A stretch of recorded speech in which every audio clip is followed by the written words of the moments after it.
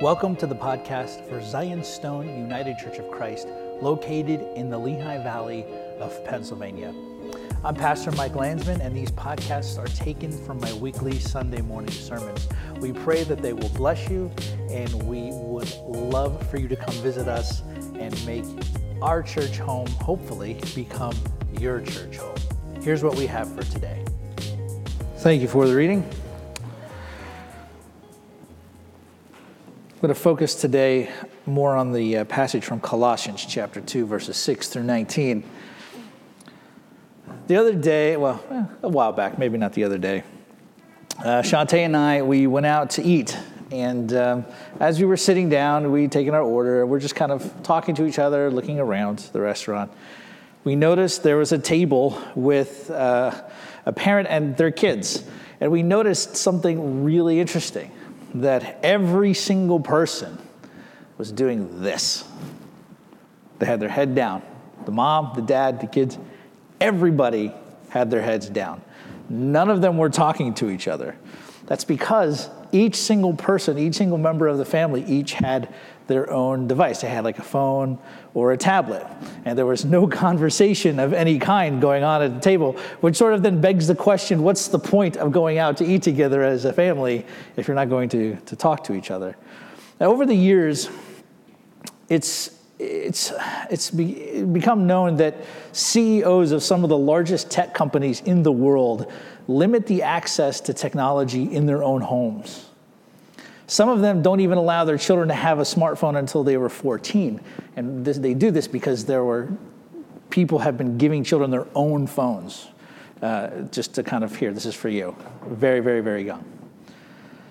Several of them did not allow their kids to have a smartphone until 14, and then only with tight supervision. Now, I'm not saying that smartphones and tablets are bad, all right? I have a smartphone, I have a tablet, I have a laptop, and I get good use out of all of these devices. And I'm not saying there's no use that we get out of these devices. But I realized something, seeing that lack of interaction at the table, about how devices and technology can take us captive. And every once in a while, my wife will call me out. She'll say, you just got home from work, and you're sitting here with your family. Why is your phone in your hand?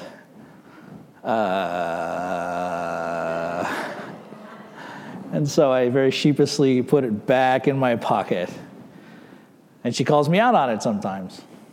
I remember one time where I even sold my smartphone, and I bought an old, remember those Motorola Razrs, those old flip phones? I bought one of those off of Amazon, and I sold my smartphone, and I was like, I'm going to get away from smartphones. And that lasted about 6 months, and I was doing okay until the house I was living in had a fire, and I had to move. So I'm texting everybody, and it's hard to text a whole group of people from that little keyboard with the numbers. Like, it was really old school, and I was like, all right, I need a smartphone again.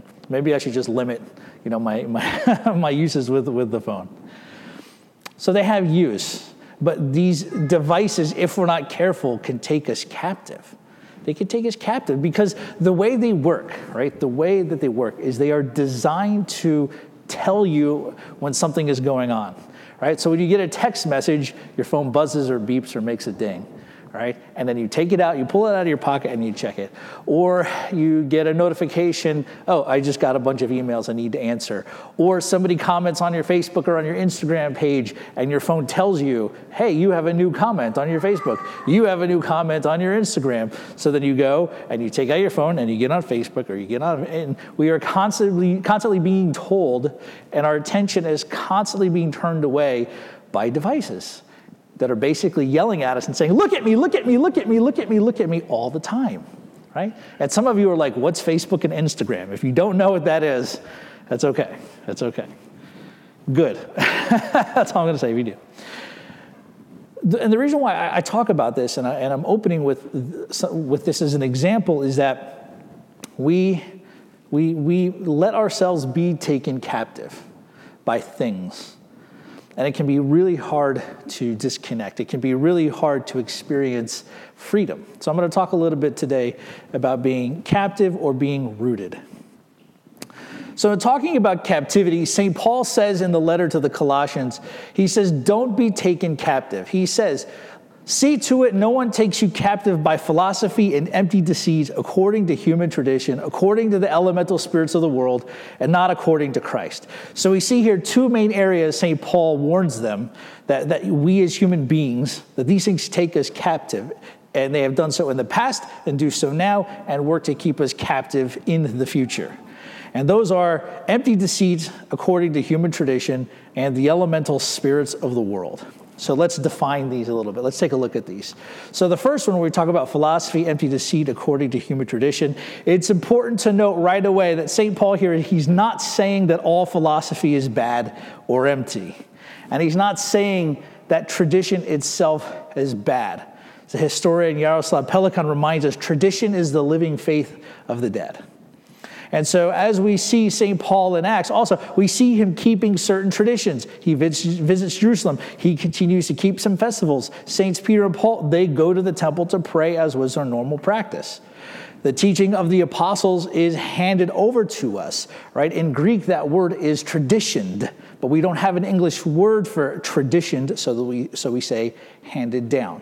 So tradition in and of itself isn't a bad thing, and neither is philosophy. The word means love of wisdom. And we even see St. Paul quote philosophers in his speech to the Athenians when he goes to the Areopagus. He quotes to them their own philosophers. So what's meant here then? So following the work of scholar N.T. Wright, I think he's right on here, philosophy and empty deceit of human tradition is a reference to the Judaism of St. Paul's era. So what's most likely happening, what's facing this young church here, is that there's a teacher or teachers, they're coming in among them, and they're saying very wise-sounding things. They're making very philosophical arguments, trying to make this young Gentile church become Jews through observance of the rituals as laid out in the Torah, as something that's binding upon them, something maybe that may even complete their faith, or maybe even trying to call them back from faith in Christ into something from the past. So when we look at the elemental spirits of the world, in the reading this morning, the NIV says basic principles of the world. But that reading, it's not quite accurate, as most scholars translate that word that the NIV translates as principles, stoicheia, translates it as elemental spirits. So the reason for this is that in their era, it was believed that spirits controlled the elements that made up the world, and this could influence human behavior. So this reading makes more sense as well, given how St. Paul goes on in this text to talk about how Christ has triumphed and put the rulers of the world to open shame. More on that in a few minutes. So in light of this, how has Christ dealt with the things that keep humanity in captivity? Well, we see this in verses 9 through 15, so I'll reread quickly. For in him the whole fullness of deity dwells bodily, and you have been filled in him, who is the head of all rule and authority.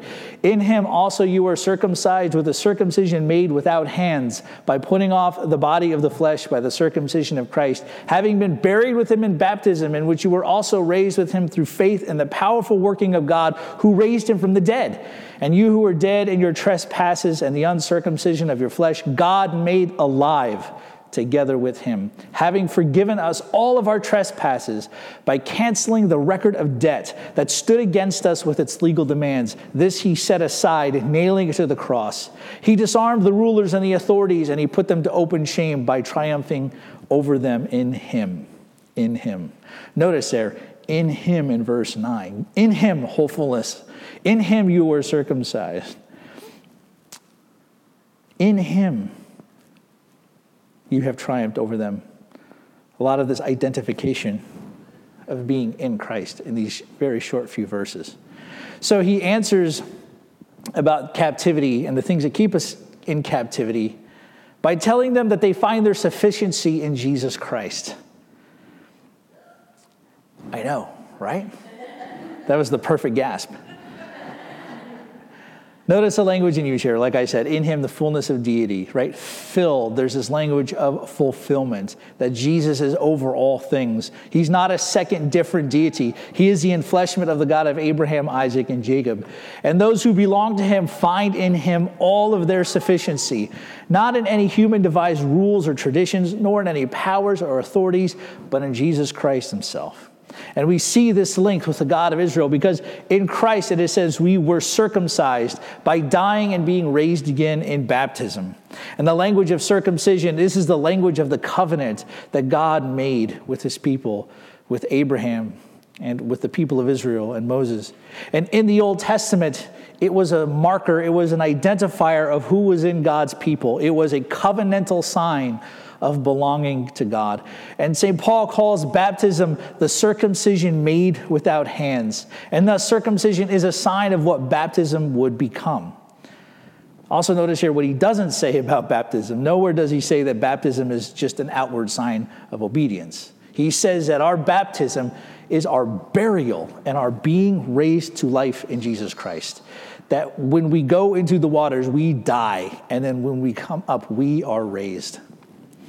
St. Paul says, through Christ, they have been made alive, that they were once dead but are no longer, and that those trespasses have been forgiven. And the record of debt that stood against us has been canceled.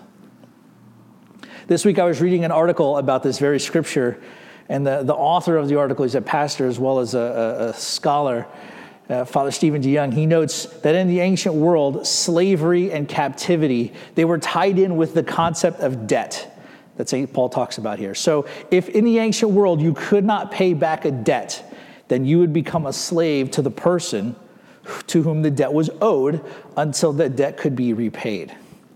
So this record of debt is our sins. They hold a claim against us, and Christ cancels that claim against us. So we are no longer slave to sins anymore, but we are now servants of God.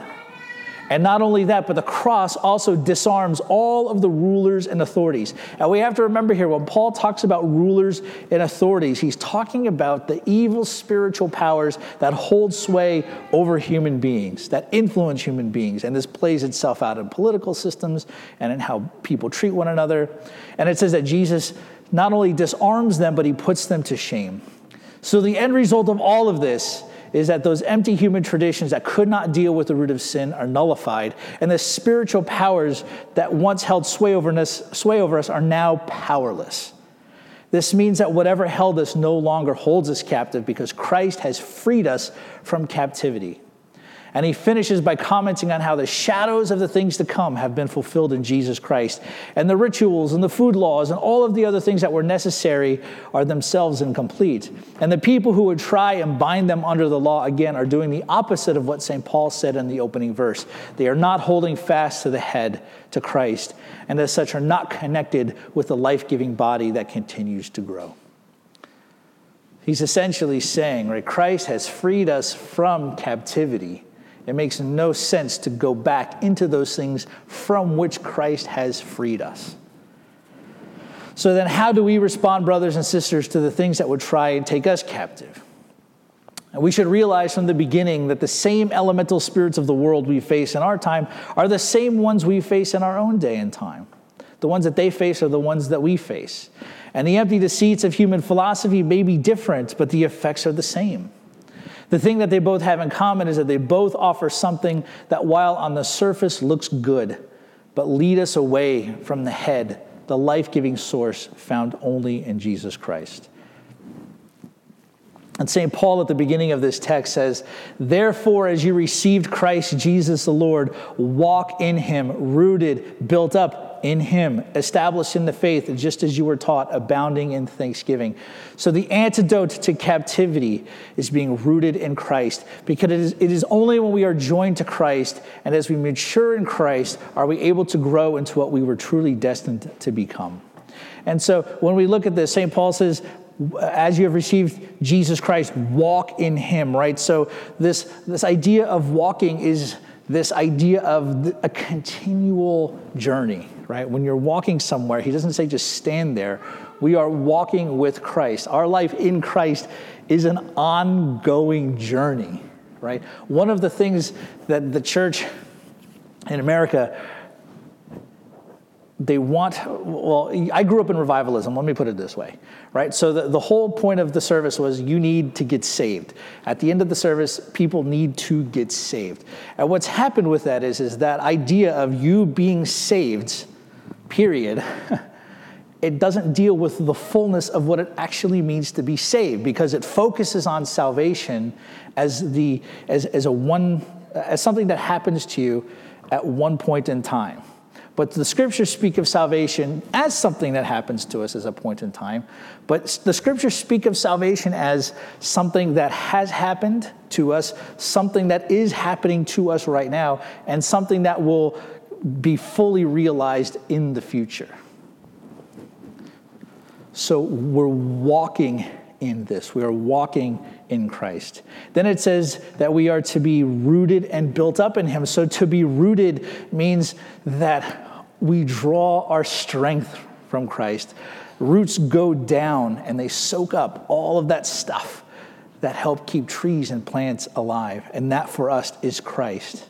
And we are to be built in Christ, right? So we are joined, we are built up in him. We are like bricks. St. Paul uses this example in Corinthians that God is constructing a building, and the building that he's making is made out of us. So we're sort of like the brick and mortars of the building that God is building up, but we are built up together in Jesus Christ. And then it says we are established, right? So this idea of maturity is necessary, because when we are mature in Christ, we will not fall prey to the things outside that try to draw us away captive. When we find our fullness, our completeness, our wholeness, our healing in Christ, then the things that try to assail us, that try to draw us away from Christ, those things, we can see them for what they are. We can see through them that they have no power over us. And then thanksgiving, he talks about here, abounding in thanksgiving. Thanksgiving orients our gratitude towards the one who saved us. And I think if we can learn to do these things, brothers and sisters, as we walk on our faith journey with Christ, as we are rooted in him, as we are nourished in him, as we are built up together in him, as we grow into maturity, as we are established in him, and as we gather to give thanks together, then we will find ourselves rooted instead of being taken captive. So the way out of captivity is to root ourselves in what truly gives life, the gift we have received. And as we are taught in the faith, as we abound with thanksgiving for what we've been given, we will be able to see everything else that tries to take us captive for what it is, an illusion, smoke, and mirrors. And so to our Lord and Savior, Jesus Christ, be all glory together with the Father who is from everlasting, and as all holy, good, and life-giving Spirit. Amen. Thanks for listening to the podcast for Zion Stone United Church of Christ. If these sermons have been a blessing to you, I'd ask that you would consider helping to meet a major need that we have. Our building is in current need of some necessary repairs, so we've set up a GoFundMe, gofundme.com/Save Zion Stone.